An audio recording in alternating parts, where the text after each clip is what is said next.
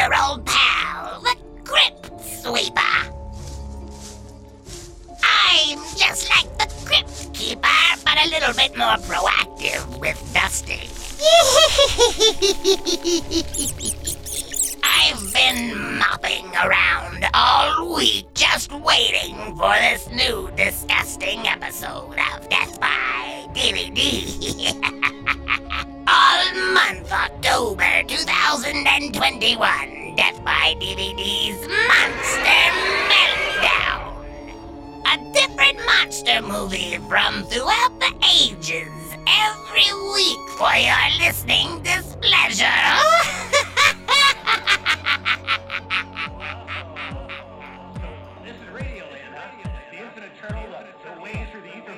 I think it's time that we sweep and creep our way into this week's episode. I like to call this one Slimy Situations. This is Death by DVD. Monster Month continues with an out-of-this-world space movie. I'm Hank, the world's greatest, and he's mean. He's green. He was born on an asteroid. It's Alexander Nash.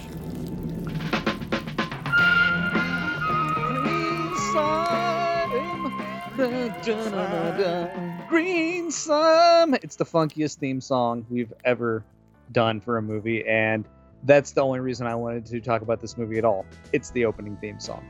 The Green Slime. We enter the 1960s with our exploration of monsters throughout the era, celebrating Halloween 2021. This is... I don't know what to say about this movie. It's entertaining, it's fun, it's got green slime in it, it's a Japanese knockoff of American sci-fi movies, whilst also somehow maintaining and being an Italian knockoff of Japanese and American science fiction movies. It's got weird rubber monsters. It arguably might be the greatest slime-based movie next to The Stuff. When in doubt, when you don't know what to say, just scream out, "Green slime!" We began Monster Month with The Creature from the Black Lagoon, a pretty tame episode and a pretty tame movie. I think a good way to introduce things. He's green, he's slimy, everybody loves him. Now we continue on. It looks like we have a theme. With green and slimy. Yeah, green and slimy things. That actually might continue for the entirety. That's the whole theme. It's green and slimy. Well, this movie I first saw on television. It was, I don't know if it was part of a Halloween thing, but it used to play like on stuff like Commander USA's Groovy Movie, just kind of run-of-the-mill local horror show type stuff. And I watched it, and I always really got down with it and loved it. I have never taken it particularly seriously because of the 1960s kind of funky, groovy nature of everything. But it is a pretty, for the most part, a fairly tight movie. And now I'm saying that, I'm thinking more about it. Okay, it does meander all over the place quite a lot in places. It's a little ridiculous, but it meanders, but at the same time, it's funny, I kind of wanted to bring this up at some point throughout the show also. It does have a very sturdy plot compared to a lot of modern science fiction movies, and not just science fiction, but modern space movies in general. There's not a lot of consistency, like fire somehow burns in space and nobody pays attention to gravity whatsoever. But when you focus on the plot and how elaborate it gets, like, this monster really is like no other, because it starts as a green slime, which really wouldn't consist of a monster movie, but slowly transforms into a weird Japanese drama. There's a name for them, and I can't remember what it is. Tokusatsu, live-action Japanese dramas. So they would still be monster-based, but obviously they're live-action compared to animated. I feel I shouldn't have had to explain that, but it's killing time. Well, this is kind of a bridge for me of kaiju-type movies, your Godzilla-type stuff, your giant monster movies. And when Japan started shifting more to stuff like, like Inframan and just doing rubber suit monster movies that didn't necessarily have to have miniatures surrounding them. And this is kind of that bridge of guys in rubber suits acting, albeit very goofy, but with a pretty tight premise on what we're trying to do. And this was kind of Japan's entry into doing kind of an American science fiction film, a space movie. And This is also the era in the 1960s, because we're kind of doing monster movies from different eras. This is not the first one by any means, but this is part of a long lineage of, especially with American science fiction and horror films, of getting into like going to space and what's out in space and space aliens. You know, like Phantom Planet, Forbidden Planet. There's another one. All the Planet movies, something like this that was parodied in Amazon Women on the Moon. It's much like that, where we had an idea about what space was going to be throughout the 50s and 60s, and they made a lot of movies about it. But by this time in 1968 is when we finally made it to the moon landing. And small step for man, one giant leap for mankind. Kind of what we thought was plausible past that point of space stations and being able to do things in space. Because really, this movie is half Armageddon and half Rubber Space Monster. So it's kind of a perfect blend of kind of genres there. Kind of an action movie at first, kind of a science fiction movie to an action movie to a kind of a horror themed thriller all at once. And interestingly enough, this is the second production from a famed and historic Toei studio, the first one being Terror Beneath the Sea, which is a very similar movie and more or less is a Creature from the Black Lagoon knockoff, but what if an evil scientist was making gill men that were also cyborgs, and it stars Sonny Chiba? You can't even fail with a synopsis like that. Then they ended up doing The Green Slime, and The Green Slime itself is an unofficial fifth sequel to an Antonio Margretti Italian space knockoff series. So you enter the mix with this, and the only things that share similarities is the space station Alexander Nash was just discussing and how goofy it looks is called Gamma 3, or as they say in the movie, Gamma 3, and everything in Margretti's series was Gamma 1. So it was an extension of an extension of a knockoff of a knockoff, and then capitalizing on even what Nash has just said about the space race and that different era. The beginning of the movie, I think, has something really unique that when they're talking to the space station, it's from Cape Kennedy. And that's Cape Canaveral, but after President Kennedy was shot in the fucking head, Jackie thought it would be a nice nod to maybe change the name of Cape Canaveral to Cape Kennedy. And something about this story I think is absolutely fucking hysterical, but also horrible. They did. They changed it to Cape Kennedy, and this is one of the very few films that you will hear it be addressed as such. But the people of Cape Canaveral were so upset by the name being changed that they got together and voted against it, and the Kennedy family obliged and decided, sure, I guess you guys live there. Fuck Jack, right?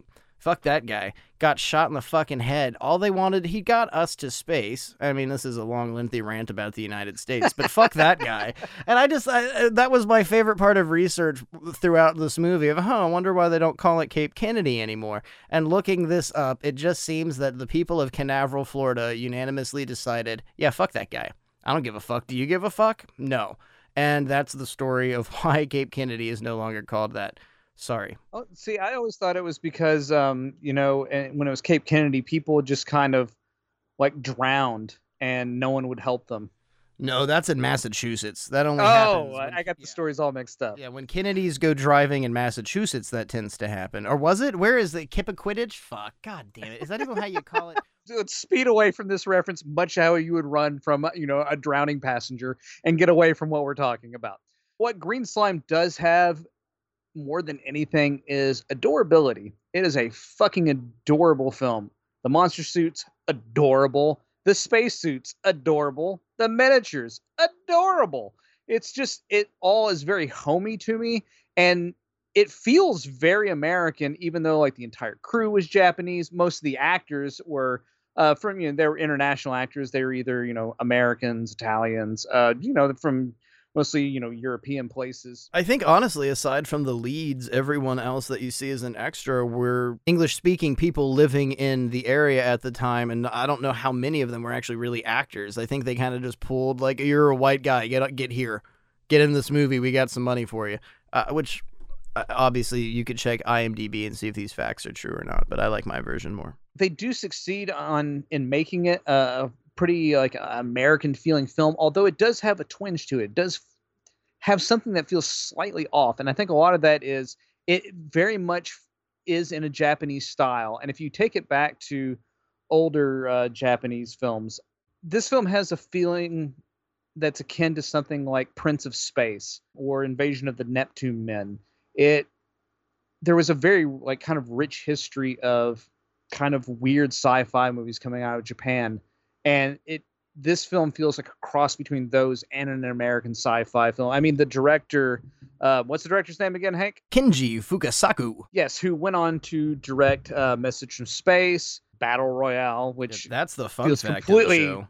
different than Green Slime. But all these films have like a feeling to them. There's a very Japanese feeling to them, and that mixed with the American sensibility of a sci-fi film is just kind of an interesting decoupage of different film identities. And that's really kind of what gives it a little bit more of a kitschy feel. And I think a lot of that has to do with how the miniatures are handled, how the design is handled, because you could even take something like Green Slime and see its influences on things later, like the Japanese show that became fucking Mighty Morphin Power Rangers.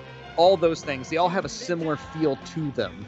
I think when you imagine a 1960s science fiction horror movie, a monster movie, the visuals that come to mind might not be directly from the Green Slime, but a lot of people think of terrible models. You have that Ed Wood syndrome of being able to see the fishing line holding something up. Not particularly well made, but something that brings back a very like Americana-ish, a very childhood-like memory. And of course, if you like grew up in fucking Wales, you'd have no idea what Americana is. And I mean like a sensible feeling of your home, the doors unlocked, a safe Sunday night, a bowl of popcorn, watching something goofy on television that's name you'll never remember, something like that. And you sit down and you focus and you end up watching The Green Slime. As we were saying at the beginning of the show, it's a weirdly fucking coherent story, and it's a really intriguing story what happens, and it begins with this whole idea that an asteroid, a real one for that matter, the Flora asteroid. Is it Flora? Yeah, Flora. The Flora asteroid is it's gotten off its balance, and it's going to collide with the Earth, and these astronauts have to go save the day and blow the motherfucker up, and throughout that they get infected with the Green Slime, and whatever, it's so similar to even stories like Alien. Vampire Planet. What's that Mario Bava movie? It's not called Vampire Planet of the Vampires. Yeah, Vampire Planet sounds like a fucking Rob Zombie music, a Rob Zombie song. Planet of the Vampires by Mario Bava. Very, very typical, usual plot. And I think what ends up helping this is, for the most part, especially in the 60s and 70s, Japanese films and Japanese writers were incredibly clever. That there is always something based in science. Even Godzilla itself, it has something about eco-terrorism and how awful using and testing nuclear weapons on the world is. And what makes this such an interesting and fun movie to go through is how, I don't want to say dense, but it is kind of a dense plot, because we have Green Slime that turns into these crazy kind of kaiju wiggly-armed monsters that can heal themselves and shoot electricity, and you go from point A to point B so quickly, but at the same time it's clever. It's not just some dumb bullshit thrown in your face. Yeah, they got on board and it gestates and it gets bigger, which that's Alien. Something happens and then we get to another point, somebody dies, and then there's a fucking thing on board. There's not really any education or backstory here, and to me, I feel it is the benefit of Kinji Fukasaku and being a Japanese production. It's much more clever than the average Italian knockoff or the American space movie, for that matter. Most of those were going from point A to point B, like I had just been ranting about. This itself makes the movie something you can watch. No matter how goofy it is, no matter how erector set, childlike the prompts and everything in the background is, it's like, damn, I can appreciate the fact that there's some sort of cleverness behind all of this. The science, as kind of fantastic as it may be at times, feels somewhat grounded in a form of reality, and more to the American sci-fi films of the era, the space movies, that, you know, that like the Ed Wood stuff, the wooden wall sets. They just kind of made up space travel as they went, because they didn't really have a lot of information. And this film feels more like it's based in what could be described as actual science. It's not, but, you know, I mean, suspension of disbelief is everything. I mean, I don't want to give too much credit to this movie, but it is kind of unique that the whole Gamma 3 space station, it does kind of look like the International Space Station. It wasn't that far off from what, I mean, the thing... Except for the gravity bit. Yeah, and it doesn't twirl and rotate to keep itself going. There is no gravity in this movie, though. There's a scene where they're fighting in space and somebody throws their fucking gun at the alien, which is maybe my favorite part of the movie because it hits the alien like dead in the eye. It's great. And that I do think the monsters themselves are very cute. They're can be somewhat menacing because in no way, shape, or way or form are they like human in nature, but they have the one big red eye that's set inside of a kind of oddly, disgustingly weepy vagina thing.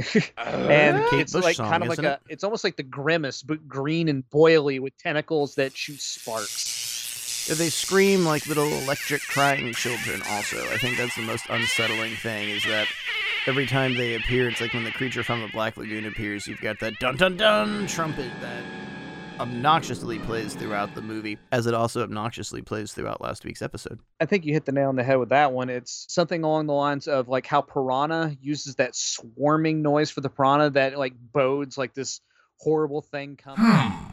That sounds exactly like what Hank just said. It's the same thing with the green slime. Once you hear that noise, I mean, it's key to be scared that there's this mass forming around you, and you don't have much hope of living. So you keep hearing these noises. It's not just like kind of plain generic like dinosaur growls and a lion growls like sped down. It has its own unique kind of flavor and sound to it, which can be somewhat irritating in a good way. And I don't mean like, God damn, I can't wait for these things to shut up. It's more of like a menace, this menacing sound. Yeah, it almost kind of, dare I say, has a feeling somewhat similar to like Ramirez Night of the Living Dead that also came out in 1968, because there's something really horrifying about these ghouls, the zombies, that they move so slowly, but they get up on you. There's more than one of them. It's like you're being gang jumped. There's nothing you could do about it. And although this is much, I don't want to say tackier, but kitsch, that's a better term, kitschier than Night of the Living Dead, there are some sequences that I think are really fucking terrifying in this movie. Like there's a doctor character, and there's this big swarming scene toward the end of the film where everybody has to get from point A to point B, and they're going to blow up the place to get rid of all these creatures. And we haven't even explained the evolution of the creatures. We'll get there in a little bit. But this doctor gets left behind, and everybody has to open the door to get him out. And when they show him, I mean, talking about Romero, I would say this is maybe even more graphic violence than what you see in Night of the Living Dead, that you've got this like really horrific pustulating, they've used condoms and put it on his face and balloons, and it's moving, and he's gray, he's been electrocuted, and he lets out this horrifying scream. There's a lot of bloodletting in this movie when people are attacked. People fall from different levels of the spaceship and splat and hit the ground. The aliens, Because there's gravity on the spaceship. yeah, maybe they have some sort of special gravity clothes or gravity boots or something like that. The aliens bleed a lot of ooey gooey green blood. I think it's really visceral and graphic, but even though it has this level of violence, it's not like it's not disturbing It's violence. a G-rated film. I mean, Yeah, I mean it shows blood red, but it's like a Mad Magazine level of violence. There's something that you can still feel horrified, like the sequence I was just describing. It's graphic, it's really scary, but it's like a William Castle level of scary. I like my reference. It's like Mad Magazine when they do a parody of it. You can just hear when somebody hits the ground some big crazy splonk noise or something exasperating from Mad. and when we do introduce the green slime that's on the asteroid that's headed, or the meteor that's headed for the Earth, it can be somewhat menacing because it's just just kind of a snotty textured thing that is kind of constantly kind of popping up and growing on the astronauts. And you think that they may be safe getting off this asteroid, but they carry it home with them almost like a disease. And I mean, I'd say that's the base of what the initial fear for the filmmakers was on this one, is to take the idea of a traveling virus that can grow and expand almost like like an amoeba that just keeps prolificating and prolificating, these single-celled organisms that become horrifying creatures that multiply to attack. I mean, there's something really unique about how it grows, though, because you're watching this really, and I'm just saying, you watch this movie now for the first time, you've obviously seen something like Alien, and the whole issue with that movie is they broke protocol. If they'd have waited 24 hours, then the whole problem with Kane would have happened in the fucking waiting pod, or the waiting room, I don't know what it's called. Decontamination. Yeah, that sounds correct. This movie has something kind of similar, so you watch it, you're understanding what's going on, there's a great stringent cause for following protocol. And the very first thing that happens is the following of protocol fucks everybody else over. Our lead character says, all right, when we get back to the spaceship, I don't just want you guys to go through decontamination one time. I want this done 3 times. I want to make sure everybody's absolutely clean. But unfortunately, because of that, it puts out a great source of energy, and we learn here something, and I think this is the really interesting thing about this movie that makes it such an intriguing thing to watch and go through, is our creatures don't evolve by eating people or feasting on their flesh or their brains or something like that. They evolve from stealing their energy. They can electrocute people to death once they're grown to full size and steal their energy, but at this point, why they were attracted to the astronauts' equipment and them themselves was feeding off of it and growing. So decontaminating them 3 times allowed them to get enough energy that it turns into this kind of kaiju, wiggly-monstered, googly-armed, what did you call it, a weeping vagina? That sounds like something McLovin would have said in Superbad. Weeping vagina. And that's... It sounds terrible. Now I'm saying it out loud, and I'm like, well, this fucking, who are you selling this to? A child? Nobody wants to watch this movie. But it really is what, to me, like, I guess this is one of those goddamn things that you're trying to explain to somebody, and it's like, well, you gotta fucking see it to believe it, man. But it really does benefit you to watch the beginning of this movie, and you see these props, these plastic children's toys that are hanging on fishing line, and you immediately are rolling your eyes, and you're like, I'm not gonna be able to finish this. This is below me. This is fucking some cheap 60s science fiction. And then they slowly release this electricity plot, how the green slime grows into a monster. And for me, that's what brought me into it, of like, well, goddamn. All right, get your weird kids' toy guns, and like the space suits are like police helmets. There's no way they're breathing in space. They're made out of cotton. There's no defense from zero gravity whatsoever, but somehow you get like 20, 30 minutes into the movie, once they get off the asteroid, I think definitely you kind of start believing in the magic of film. There's a lot of disbelief, and yes, everything is cheap. The props are cheap. The costumes are cheap. The monsters are just weird, wiggly monsters. It looks like something that you'd find at a party city. But there's something about how the story was written and the intricacy of itself where you can push that aside and actually believe in the movie of like, well, yeah, they're fucking in space. Maybe they got some sort of fancy space boots that ignore gravity, and you just let it go. I think what is fun about the green slime is, as an adult watching it, you somehow manage to slip back into a childlike place and suspend disbelief. You can play imagination. You can really play make-believe with this movie, and it turns out at the end to be kind of fun. I don't think the green slime whatsoever is a waste of time if you want something, especially during October, spooky season as they're calling it now. This is a great Halloween movie. This is, I think, a rewarding Halloween movie with popcorn and your friends, or with fucking children. Anyone can watch this. Well, it's a great time capsule movie for the era because you get a little bit of everything, and it's in startling color. Look at the poster artwork, look it up on Google, and see kind of how amazingly it looks like a pulp novel, like what the advertising was like for a film like this, what the final product is, the funky theme song, the dancing, like when they're celebrating blowing up the asteroid, everybody's doing like some kooky ass 60s dances. And it's kind of really nice to go back and visit a time period that I'm not familiar with. I wasn't alive at the time, but I can go back and appreciate that time period by watching something as kooky as this movie. And I think that's something what generationally we're kind of missing is when I was growing up, like I was a weird kid and shit, but like I knew who like Milton Berle was because it was just part of culture. Like cartoons were only on Saturdays for me. So I had to watch adult shows. I grew up watching like Cheers and like, 3-channel television. And now with like most children watch cartoons up until they're like 10 years old, and that's all they watch is just cartoon because you have just a variety of everything to watch at any point in your life you want to watch. So they don't know stuff from other generations quite as well, like from the 80s, 70s, 60s. It's just that's all old stuff.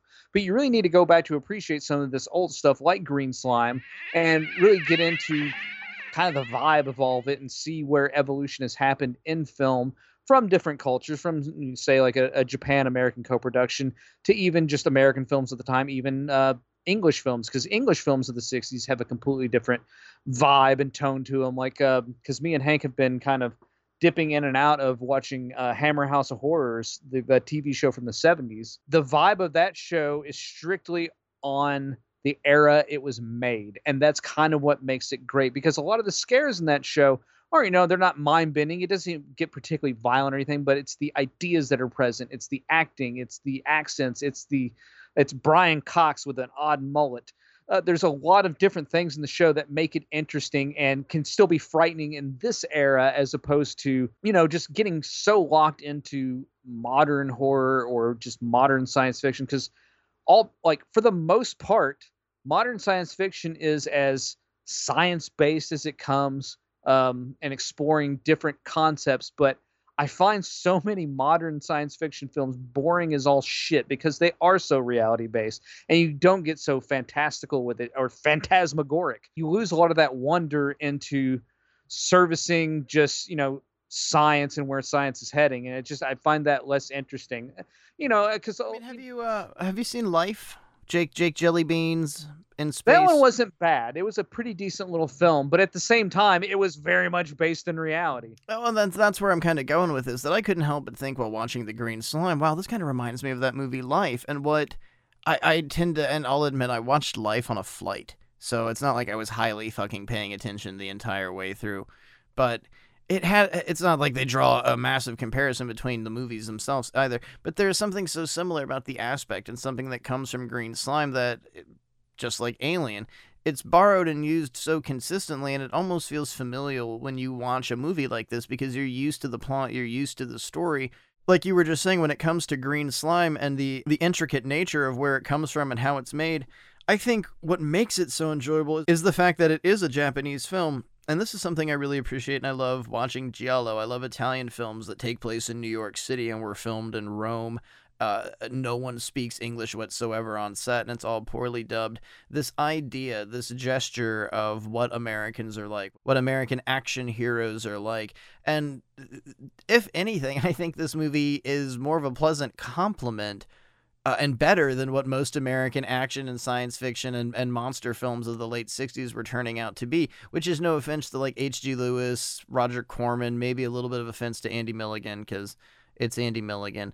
There's guys like Al Adamson. Everyone was doing their own thing, and there was a great deal of different production values, different type of movies. Milligan was only making weird 18th century period pieces for some fucking insane reason. Oh, because he was absolutely and utterly and totally insane. And then you have something like this on the table that I think even adults in 1968 that watched this could have some reminiscent memory of things like Buck Rogers and their childhood of crazy serials with poor production value. And I really think it comes down to being a Japanese film trying to actually do that. I think almost the point of the movie is to go into your nostalgia, to try and be as American as possible. And they took so many things from the 40s and the 30s and American serials that it ends up complementing the movie so entirely that it's a better production than, the big Studio A pictures, which there weren't really Studio A pictures making monster movies. And in the late 60s, your space Studio A pictures were 2001: A Space Odyssey.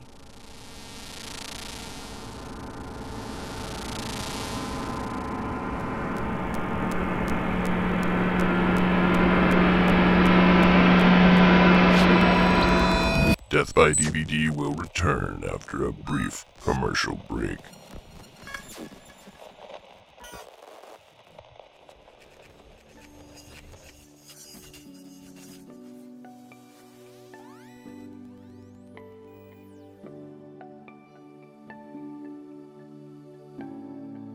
Oh, I wish there was something I could use to get rid of these wrinkles. The bags under my eyes are awful. I've tried everything and it's all just a big gimmick. Oh, have you tried Green Slime? I saw a commercial for it the other day. Green Slime? That sounds like it's something for kids. Oh no, honey, it's supposed to be revitalizing and energizing, and they say it's from space. space?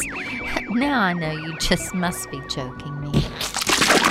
It's no joke. Green slime is out of this world. For real. From the stuff of stars.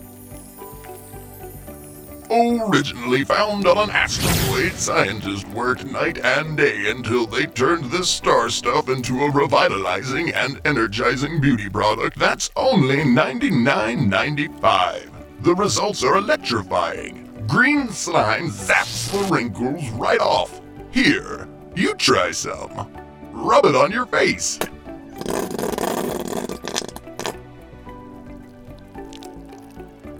Yeah. That's right. Rub it in. Rub it on your face. Oh, God, yeah, rub it in. Rub it in. Oh, it's so green and so cold. I'm feeling just a little uncomfortable. It is burning. It's burning. Oh my God, it's burning. You really need to get it off me. Oh, it's burning. Green slime. It will electrify and revitalize. Green slime. It'll zap the wrinkles right off. Oh my God! Oh my God! Her face is melting off! Her face is melting off! Oh my God! Just rub a little bit of green slime, patent pending, on in the morning to zap away those wrinkles. New from Deathco. Green slime. Green slime has not been approved or evaluated by the FDA. Green slime is known to cause, in some cases, face melting, electrical shock, and diarrhea. Coming soon to a store near you. Open the door, you'll find the secret. You find the answer if you keep it. You'll believe it when you find something screaming across your mind.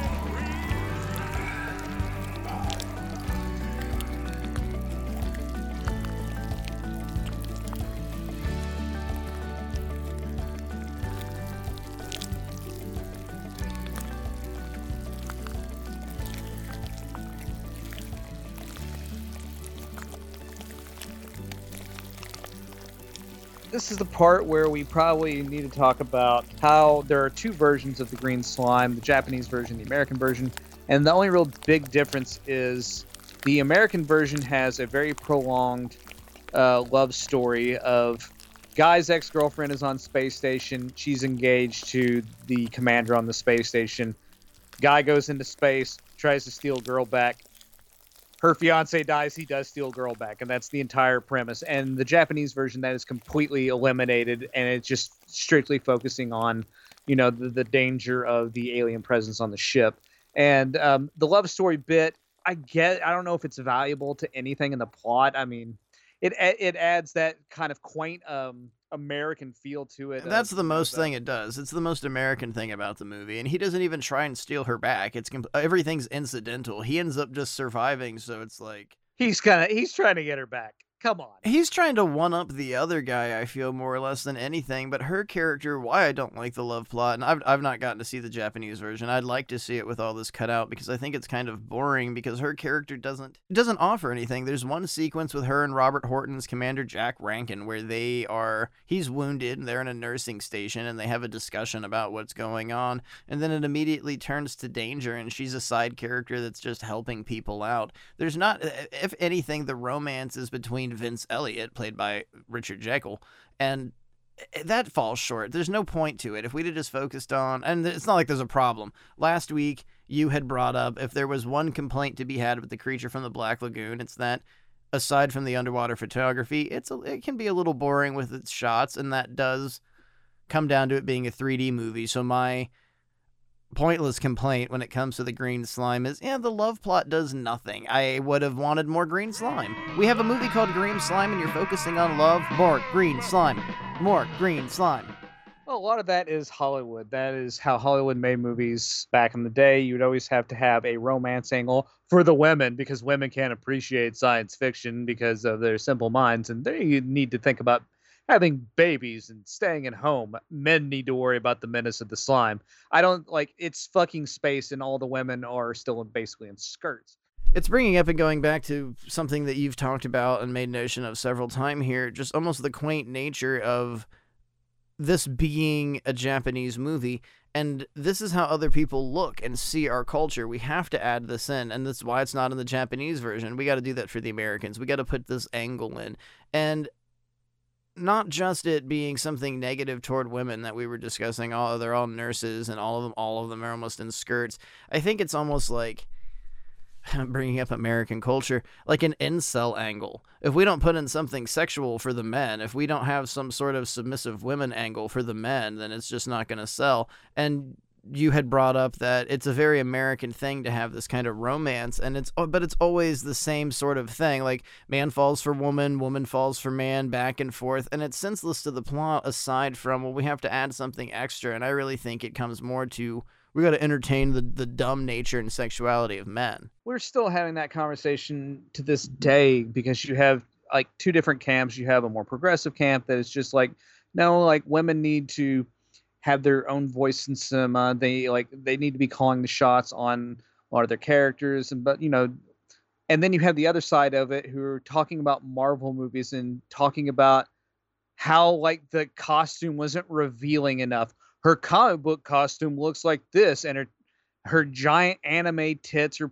peeking out, and she's wearing a thong all the time. So why can't we put that in a movie?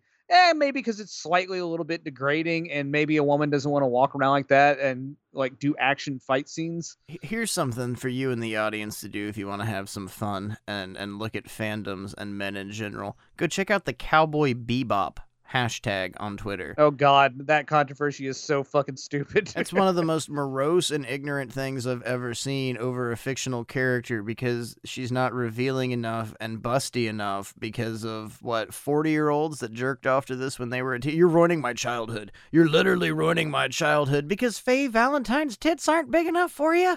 Good goddamn, your childhood was already ruined. I'm here to fucking tell you, you might have not had a childhood. Fucking go to the park. Go outside. Do something else. Stop using Twitter.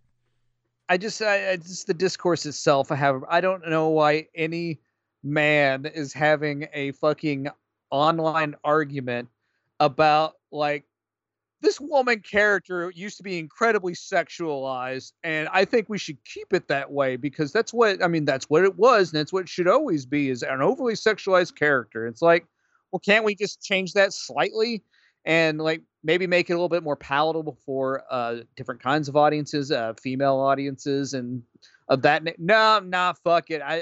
She needs to look exactly how she looked in 1995 when it was created. Oh, fuck off with that shit. God damn it, back when I was a boy, cartoons had big old titties, and if you're gonna make that damn there cartoon with big old titties into a movie, then where's some big old titties?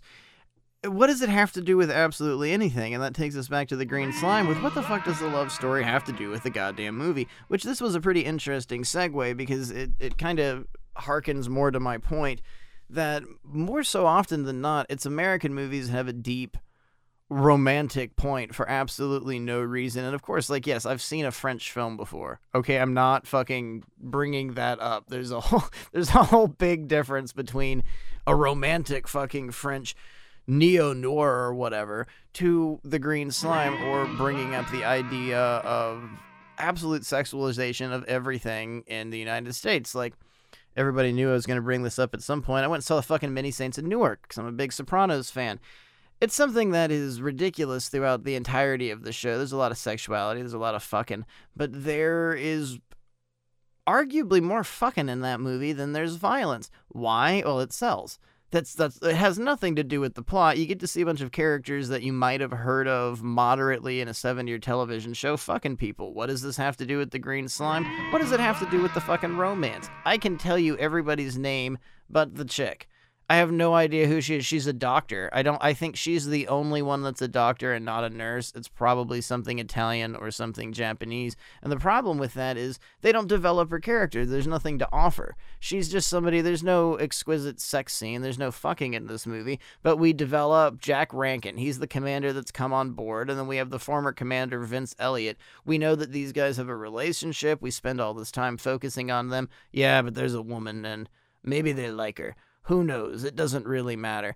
And if you just fucking cut all of that out of the movie, then you end up having a fairly decent, dare I say, learned science fiction movie that's completely based in reality, but is still goofy and lighthearted enough that you can feel like a kid watching it. So I feel I would deeply prefer the Japanese version. I think slimming it down. I mean, the reason that's put in there, I mean, at the time period, it was trying to somewhat pander to a female audience of what female audience needs a love story in there. And largely what they're doing is, in like retrospect, is pandering to a male audience of having a love interest and a prize to win at the end. And that's what she is literally in this film, is a prize for the victor, the male victor to gain once they've survived the scourge of the green slime. So what they thought was pandering to women, honestly, is largely more along the lines of something that's a little bit more sexist, because it is coming from a male perspective, aiming it to a female perspective, which ends up being sexist. So, I mean, what happens, especially in like 1968, not always, but I mean, when you try to do a lot of love angles in action films, it came off as very pandering and not particularly appreciated by women.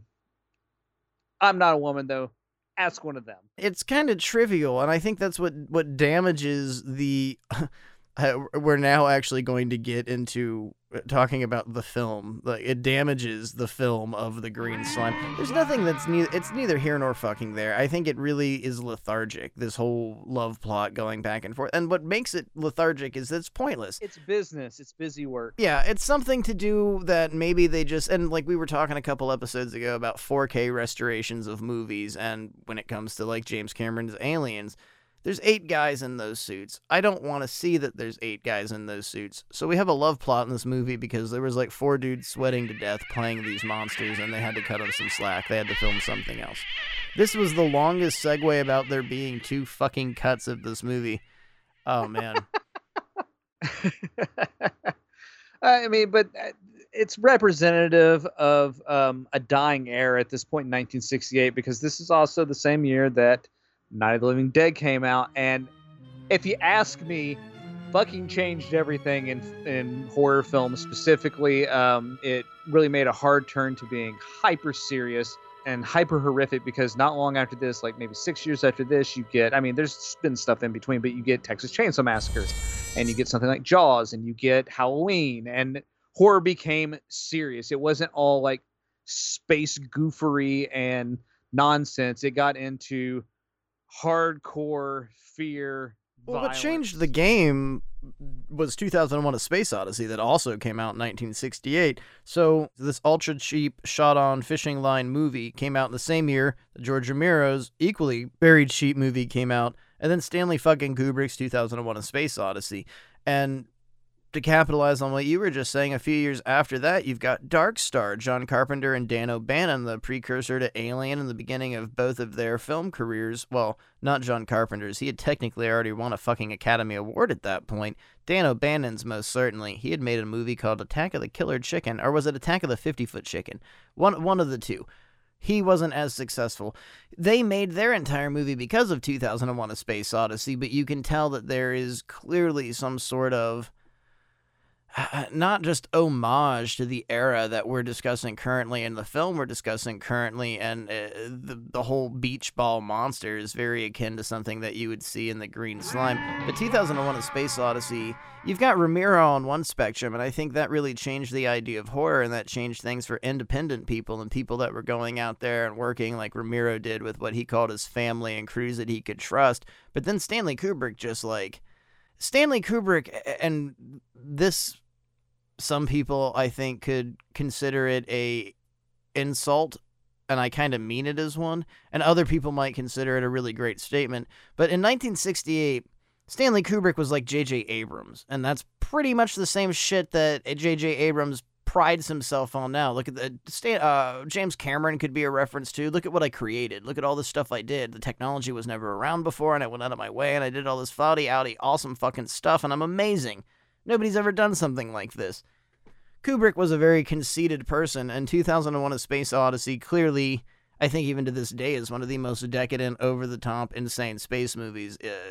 The effects itself, all in-house, all real things, era way before CGI, is hard to compete with. It's haunting.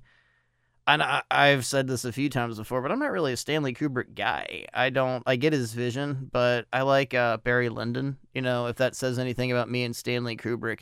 I like Lolita. Kinda. Anybody that actually likes Lolita, there's something fucking wrong with you, but I like his translation of making that movie as uncomfortable as trying to read that book, and very, very unpleasant. Something the remake, I think, drastically missed. But Kubrick blew the fucking world away with what he did. There was no way of ever changing it.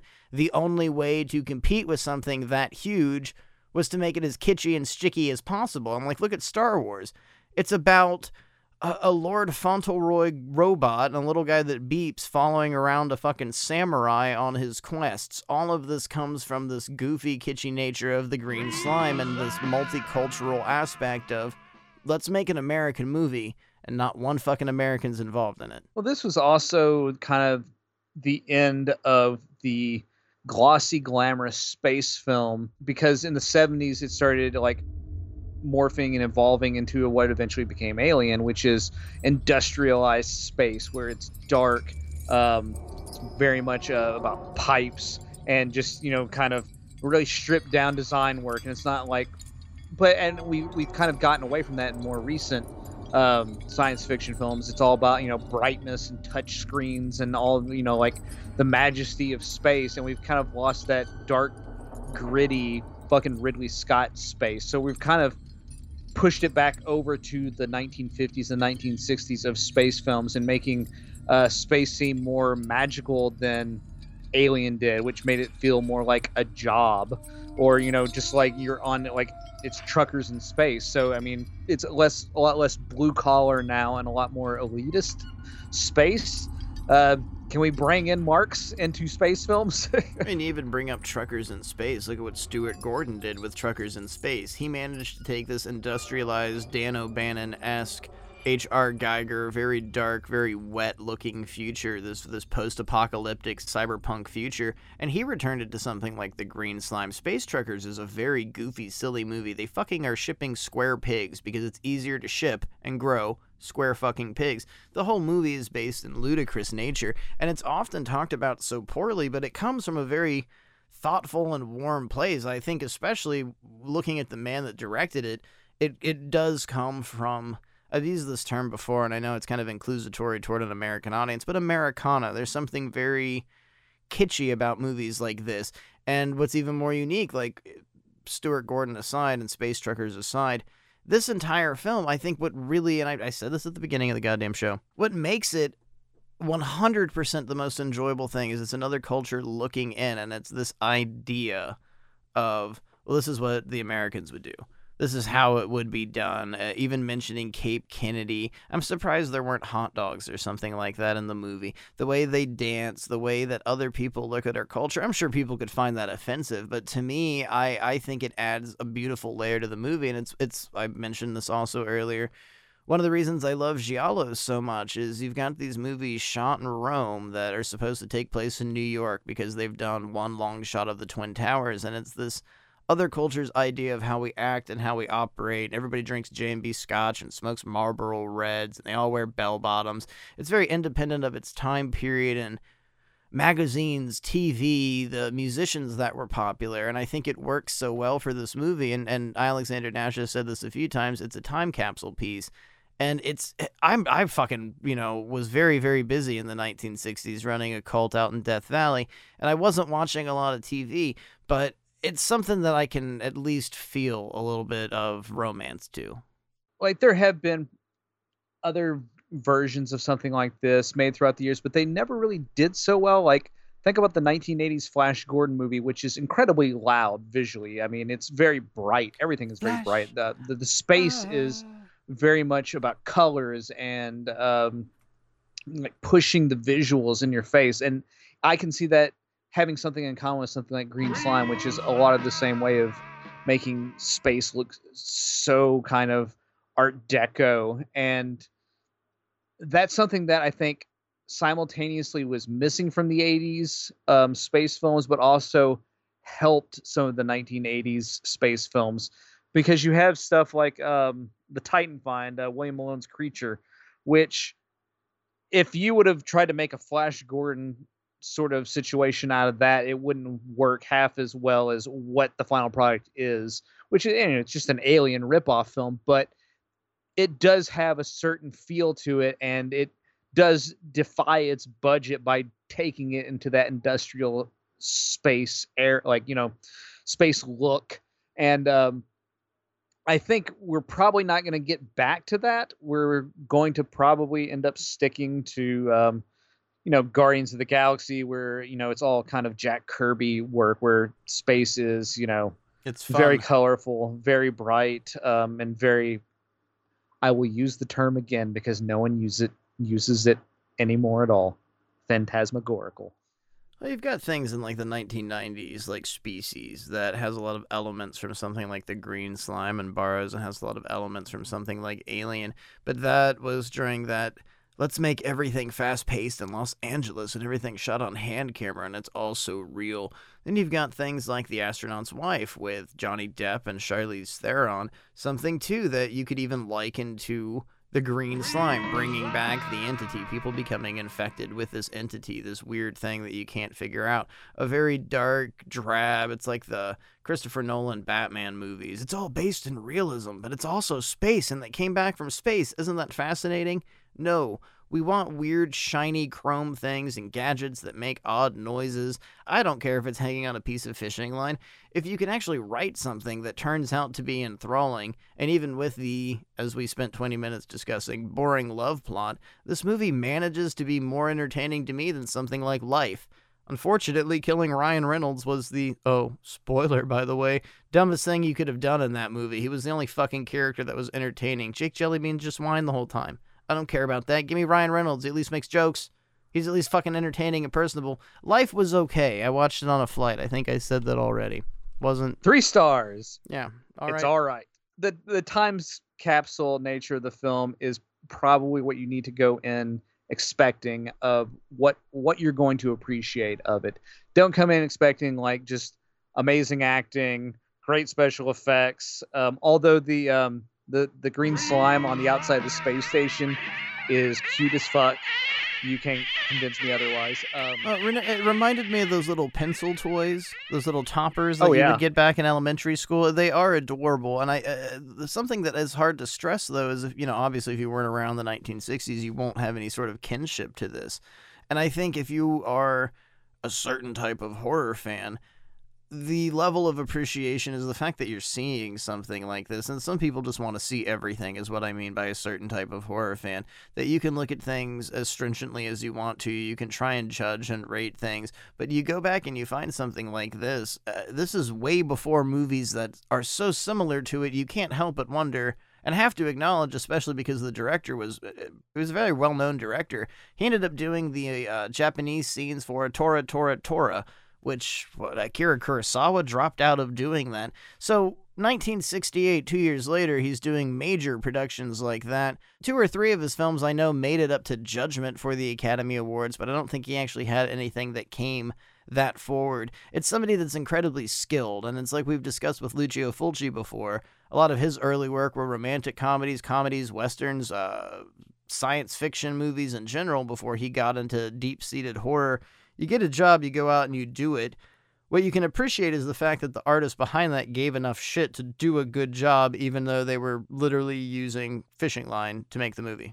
Yeah, and you largely have to look past all of that and just kind of enjoy the work that's presented to you. Not everything's going to be a CGI goo fest. This is like handmade film. Everything in it is handmade. There are no like some laser visuals later, but everything else is either miniatures or sets, or there's a certain amount of artistry that goes into all this, and go into it appreciating the artistry of what they accomplished with like spray painting paper towel rolls and bullshit like that, of making something that can defy your expectations.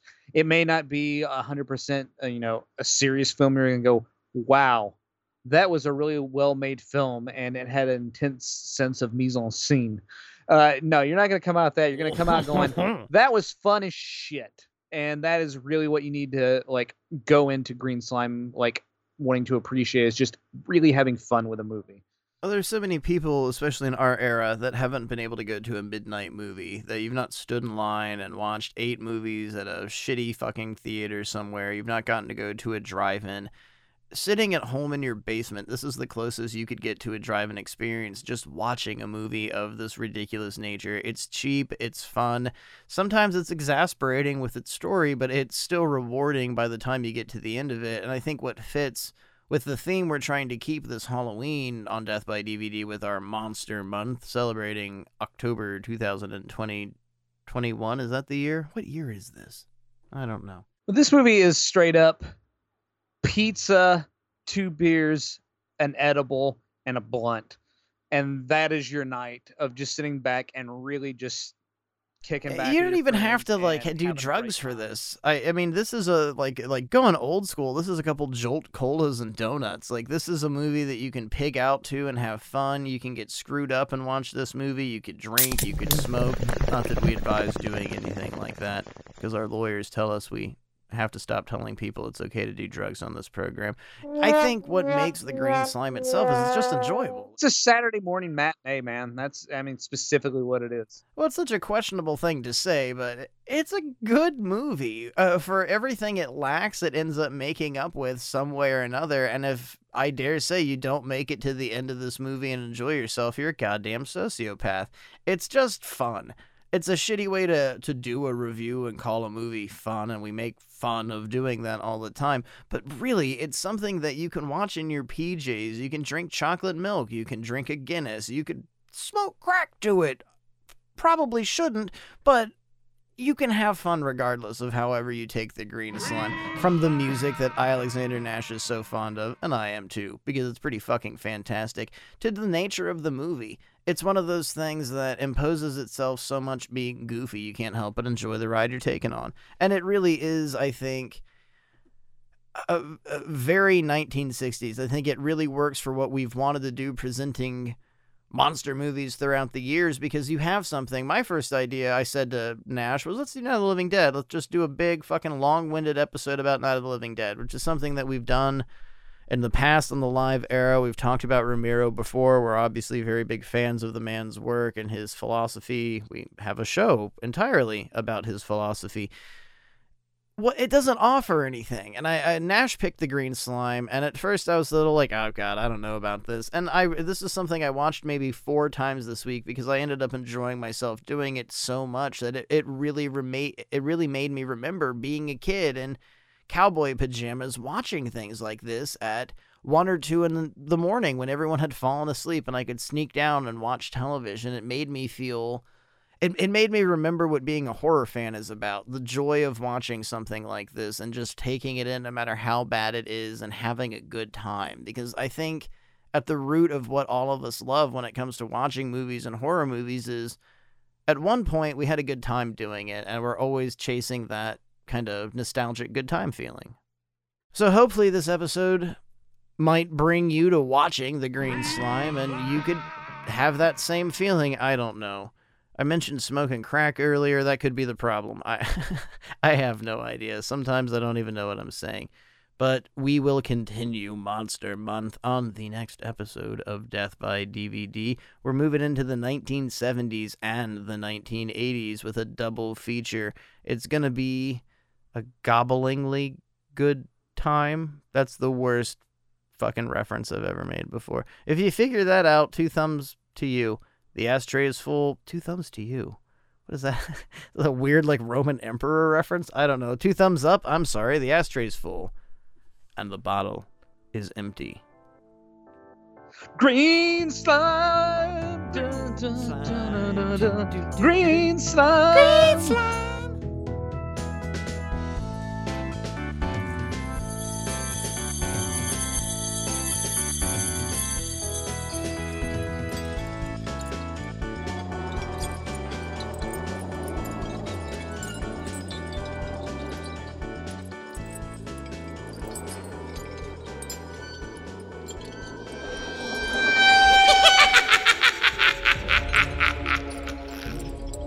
On the next episode, a double feature so bloody Clorox can't help it. And just maybe a few friends of mine stop by to celebrate Death by DVD's Monster Month. Next week on Sweep Show.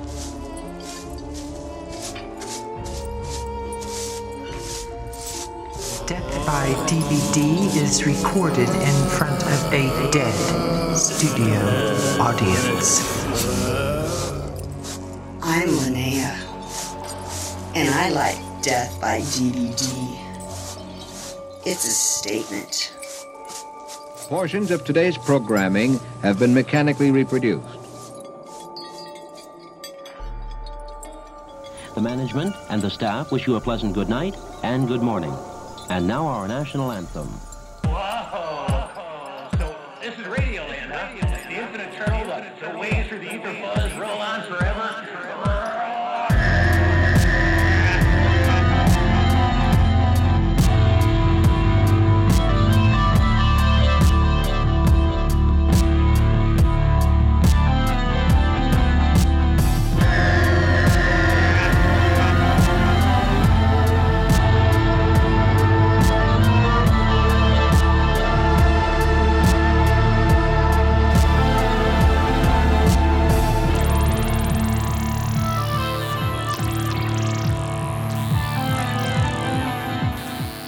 The Death by DVD Sentinel Remix by Linus Fitness Center.